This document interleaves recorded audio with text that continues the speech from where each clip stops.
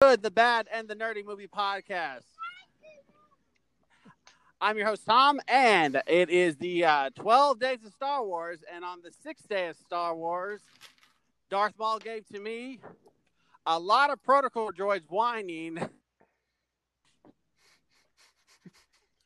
I mean, you're not wrong. Yeah, that happened. That happened. Yes. Do you work these out in advance, or are they entirely Mad Libs, Tom? Half and half. Incredible. Folks, today we're doing the original, the classic Star Wars, or Star Wars Episode 4, A New Hope, or A New Hope, depending on your nomenclature. Nomenclature? High clature. I'm part hillbilly. That's the best I can do. So I have to utterly break things right now just to put in my 1 minute anecdote or less. The 1 minute anecdote is, as you guys know, my mother, my retired mother, she's 74, lives with me. And therefore, when I'm conducting some of the research for these shows, i.e. watching movies, she's aware of what I'm doing and hears about the topics. And she had this to say about the prequel trilogy. She said, quote, "That actor, the one who plays young Darth Vader," and I said, "Hayden Christensen?" She says, "Yes, him. I'd let him put his slippers under my bed any night." That's amazing. So that's my 1 minute intro that really isn't for this show, but it just happened.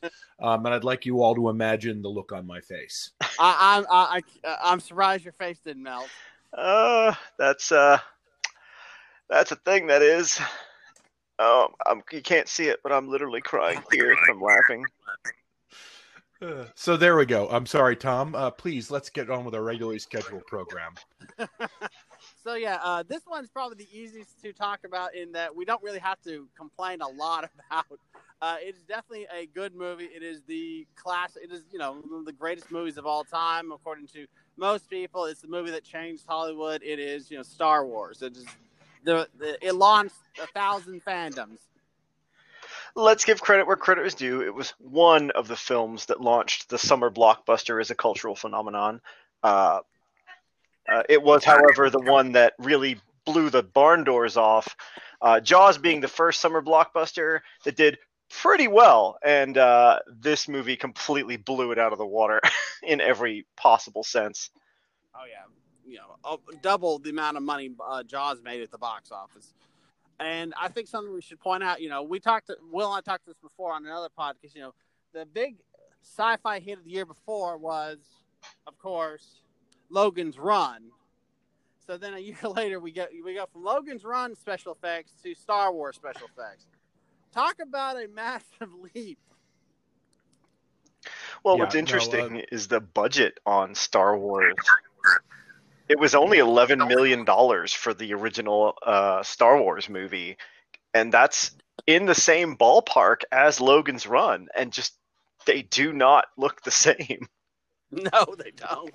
Well, I mean, this was a sea change in practical effects and the priority of practical effects, and frankly, the work they paid was well below what the market rate would become for such practical effects. So there are techniques here that really only come forward because of this and become advanced. I mean, don't get me wrong, primitive versions of this stuff I understand existed prior, but when you put it all together, there's a degree to which Star Wars was almost like a thesis. It was a project made by recently graduated students in large numbers, actually, if you look at some of the people and where they were in their career.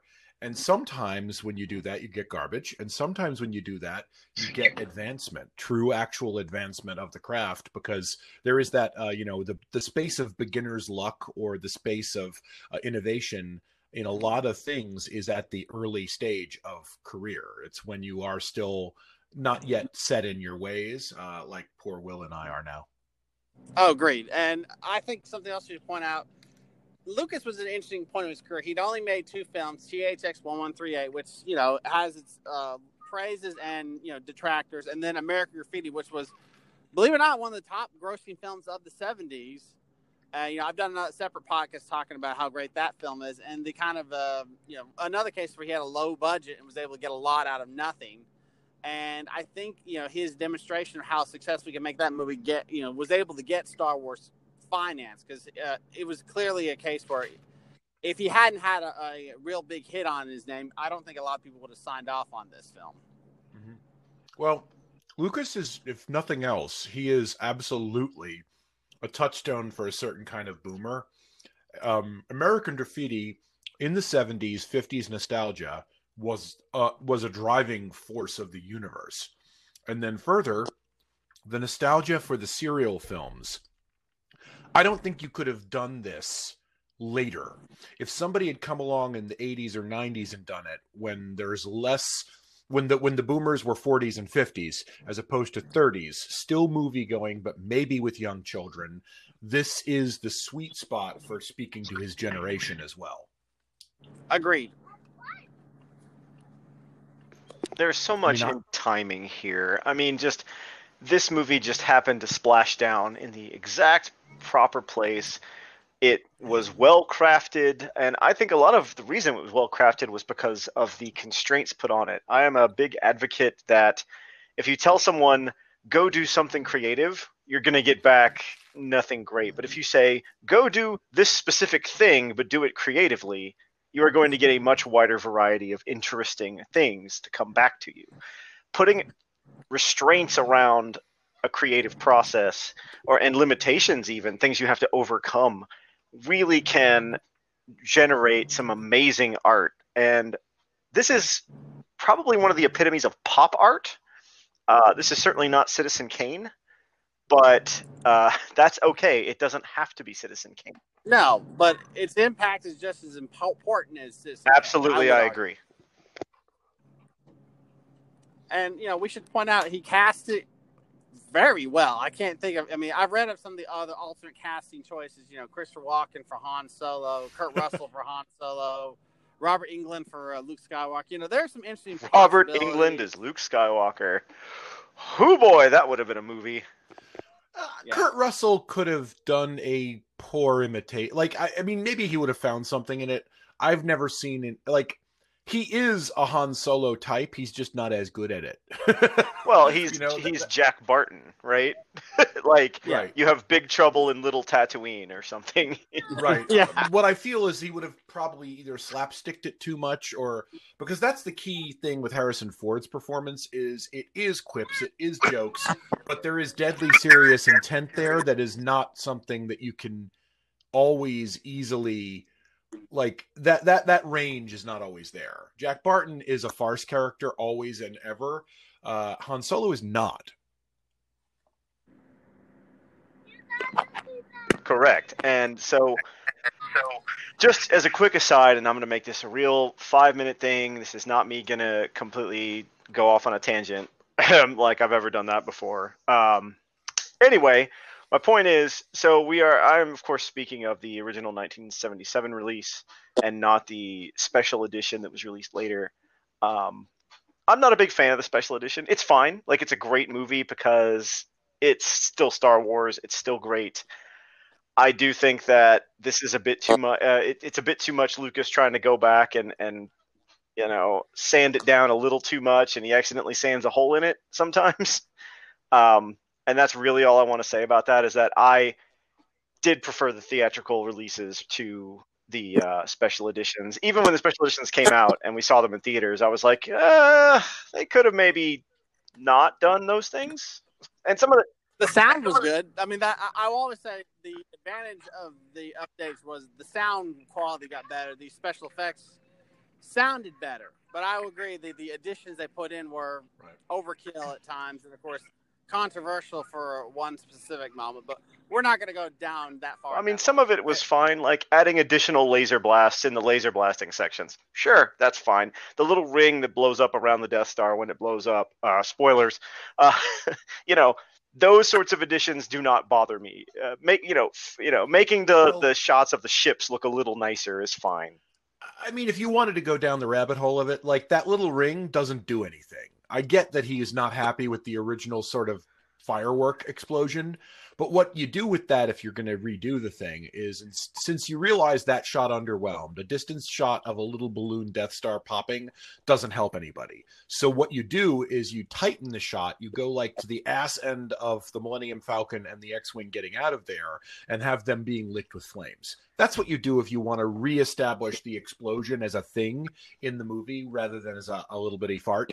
But I get it. I just think that ring was a bad choice. So there are, if you want to go down the rabbit hole, there's choices that he made, individual ones where it's yes, no, maybe, don't kind of game that could be played. But on the whole, I understand why he wanted to do it. It wasn't all bad.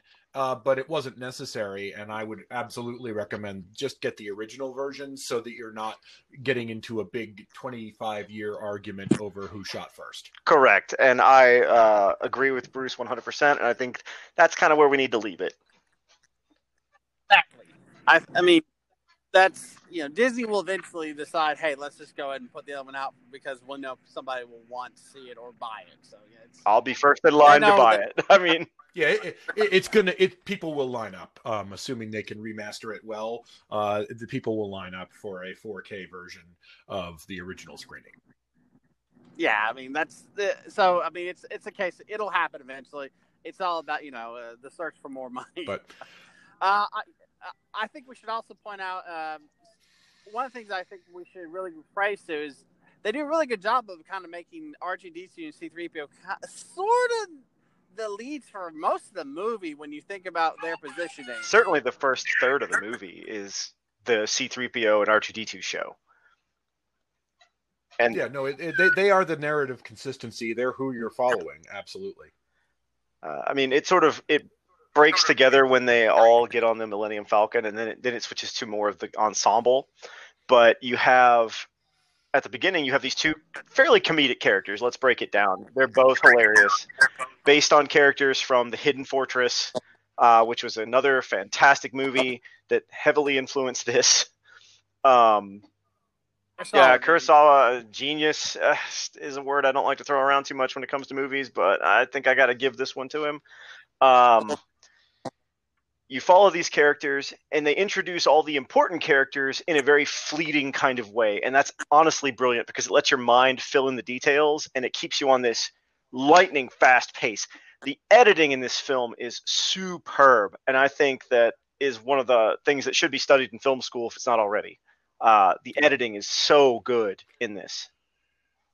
And the use of the soundtrack, those are the two things that I look at when I'm doing a little research and like what are the things that get really discussed apart from the visual effects.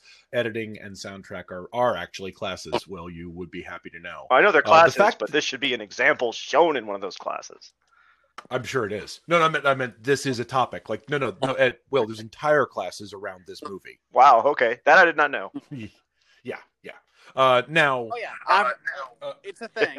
What I was going to say though is I'm kind of an aficionado of 70s films in general. Like I will watch me some Serpico or other such thrillers, The French Connection. And I like those films. One, the 70s was a very different time. It's like the 80s is still on a thread to us now. The 70s is the one where there's still a little bit of a disconnect. Many of the things like the cultural turn in the 80s did for films was they all go faster. They all have shorter run times. There's no longer the traditional 3-act structure, which Star Wars A New Hope absolutely has. And even though the pace of the cuts and the edits in the movie is short and quick and very active, it is not afraid to linger in exposition.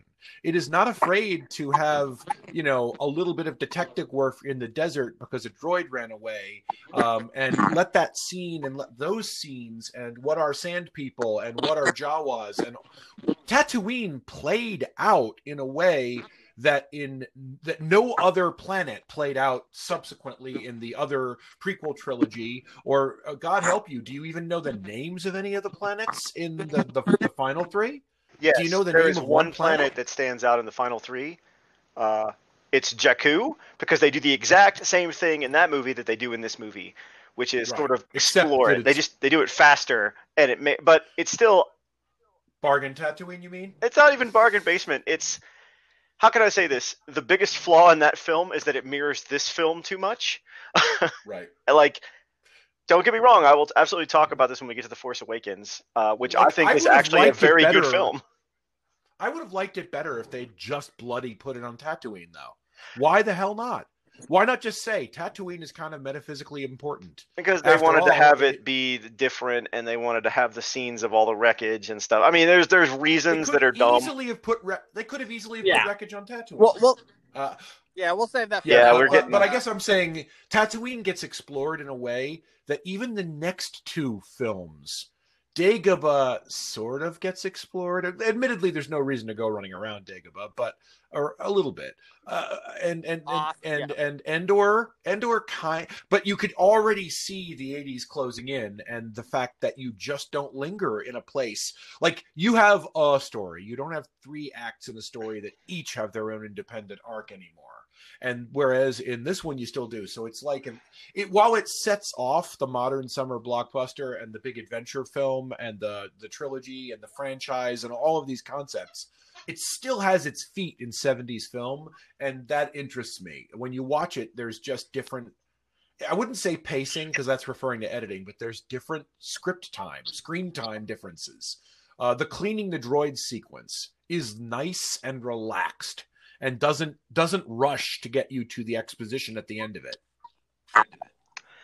Everything in this movie, however, serves a purpose. I would say that there's very little cinematic fat in this film. Even the lingering scenes all drive the story. And not just in like exposition that it's like, oh, that's nice to know. No, it is actually important that you know that C-3PO has seen a lot of action. It is really important to know that R2-D2 has a restraining bolt on him that's causing problems, or that he's saying so. There is so much packed into this film that even the relaxed parts just have so much story crammed into them in just like little asides. Right. Just a couple of phrases can evoke amazing things.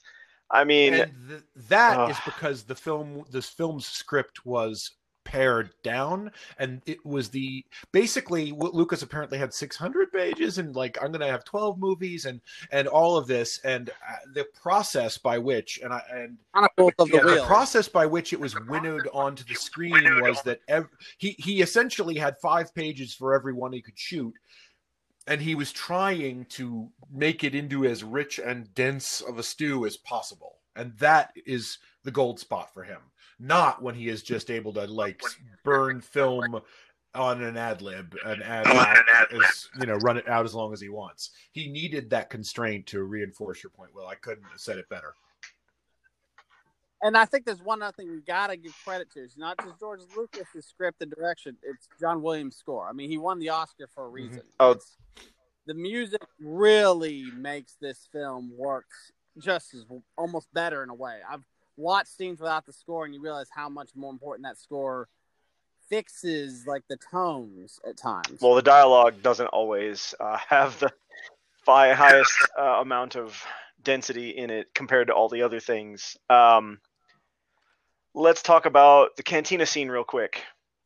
Iconic. When you talk about going into a space bar with space people and space patrons, the first thing your mind immediately snaps to is the cantina, and Mos Eisley on Tatooine. There is no other more iconic space thing. And every other space bar type environment that we've seen from that point forward takes cues from that. 100%.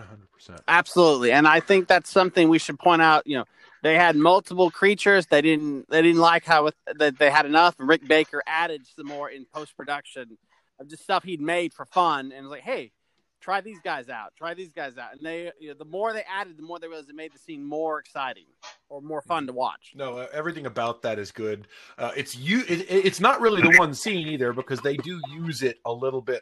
I mean, they don't. It's all there, but it's sequentially, but they break it a little bit, especially if you put back in the droid hide and seek stuff. So it's a place. It's very well defined. And I think one other thing after we get off of Tatooine, once we're on the Death Star, just the way the sets are and the way Vader moves around there. One thing I think we should really point out, Vader has not that much screen time, but the times he's in, he dominates everything. It's fascinating how effective. And we should be pointing out we're recording this only a few days after David Prowse Yes, passed away. rest his Dark Lord soul. The physical performance that man put on should also be ranked as high as any other performance in this movie.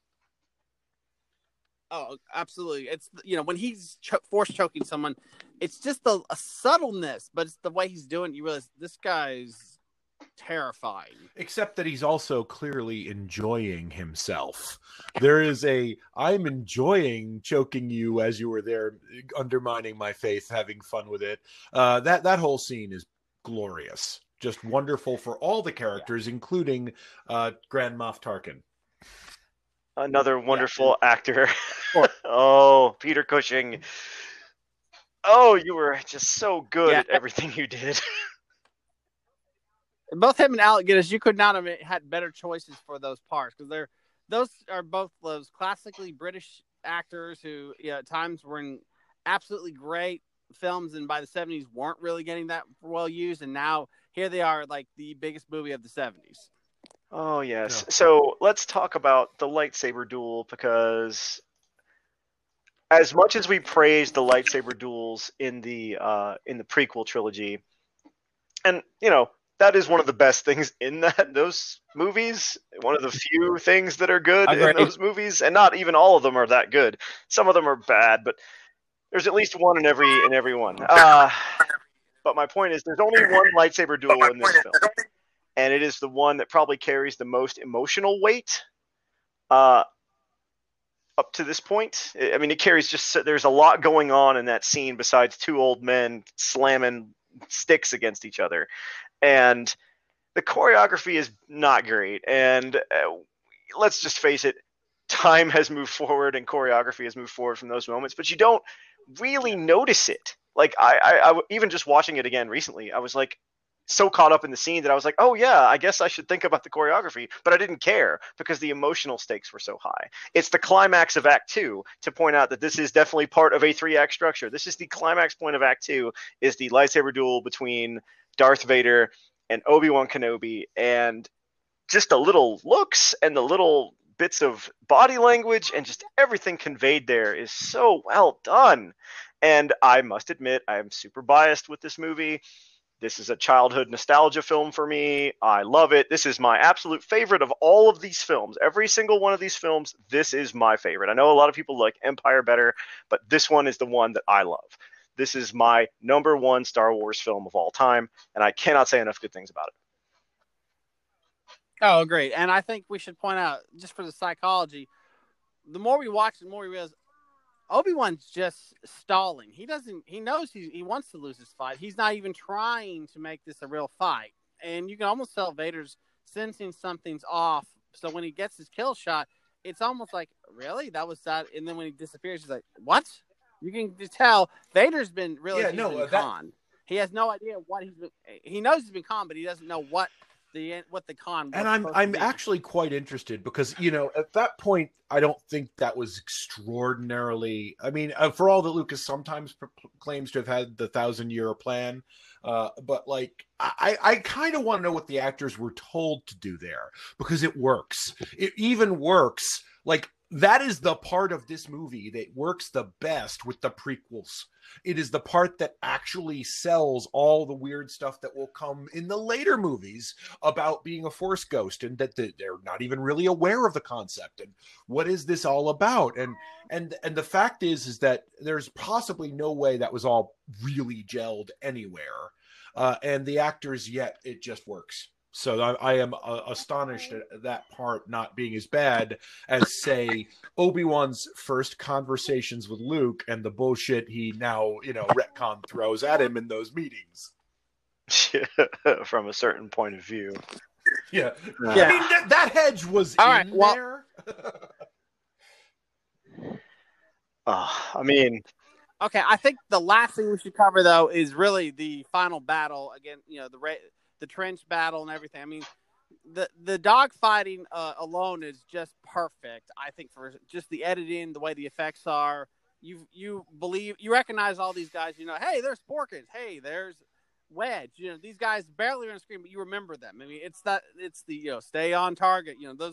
The way it's worked, the way it's paced, the way it's shot, everything. You just always remember the runs. The whole battle. Well, it's so memorable compared to some of the others. Well, here's my reasoning why this is memorable. Is because the stakes are incredibly clear and obvious, and you are always kept on that timer of, if this doesn't happen by this time, everyone fucking dies and the movie is over.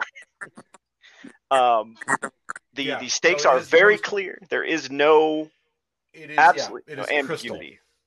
That could not be more right. That's entirely the difference between this and what might have been a really nice shot in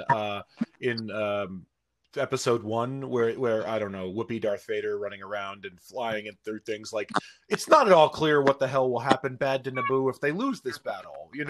There's why are they doing this?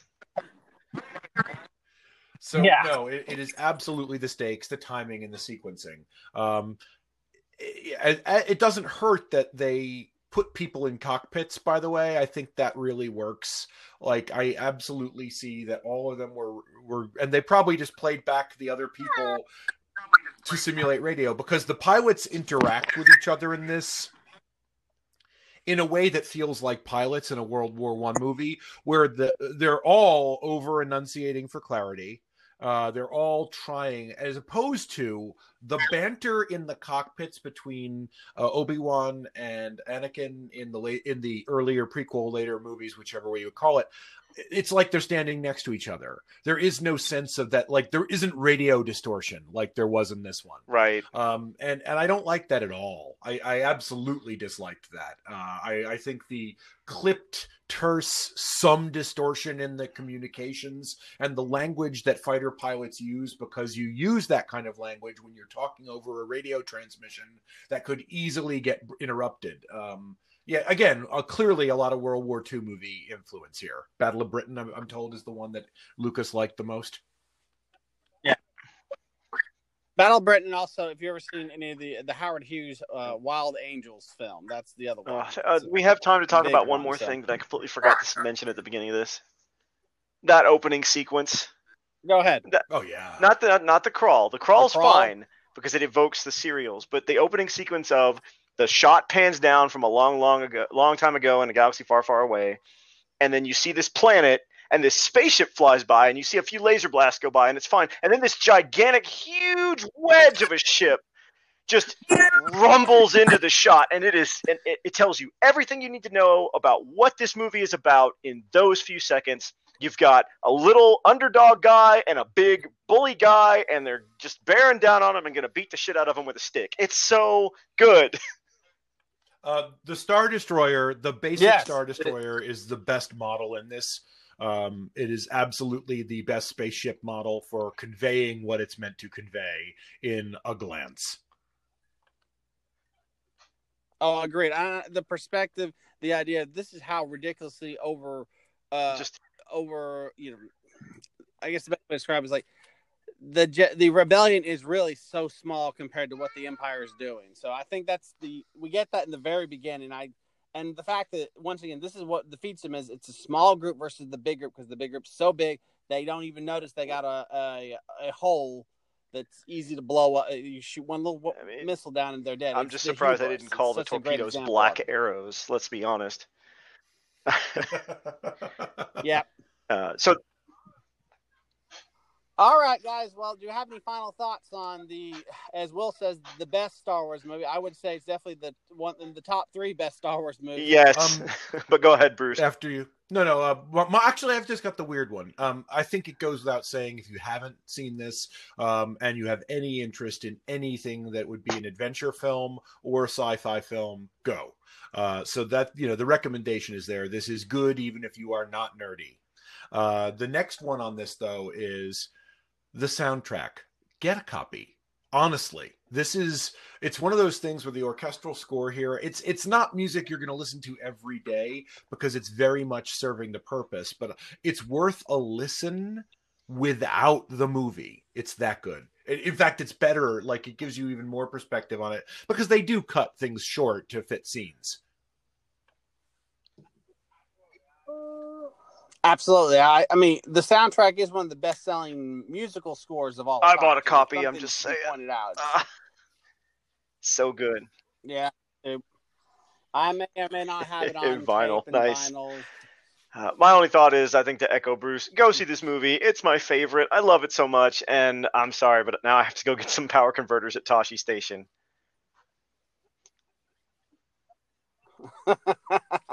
Folks, this has been the Good, the Bad, and the Nerdy Movie Podcast. I hope you guys enjoyed this discussion of Star Wars: A New Hope. If you have more comments, please hit us up on our Facebook group and our Twitter account.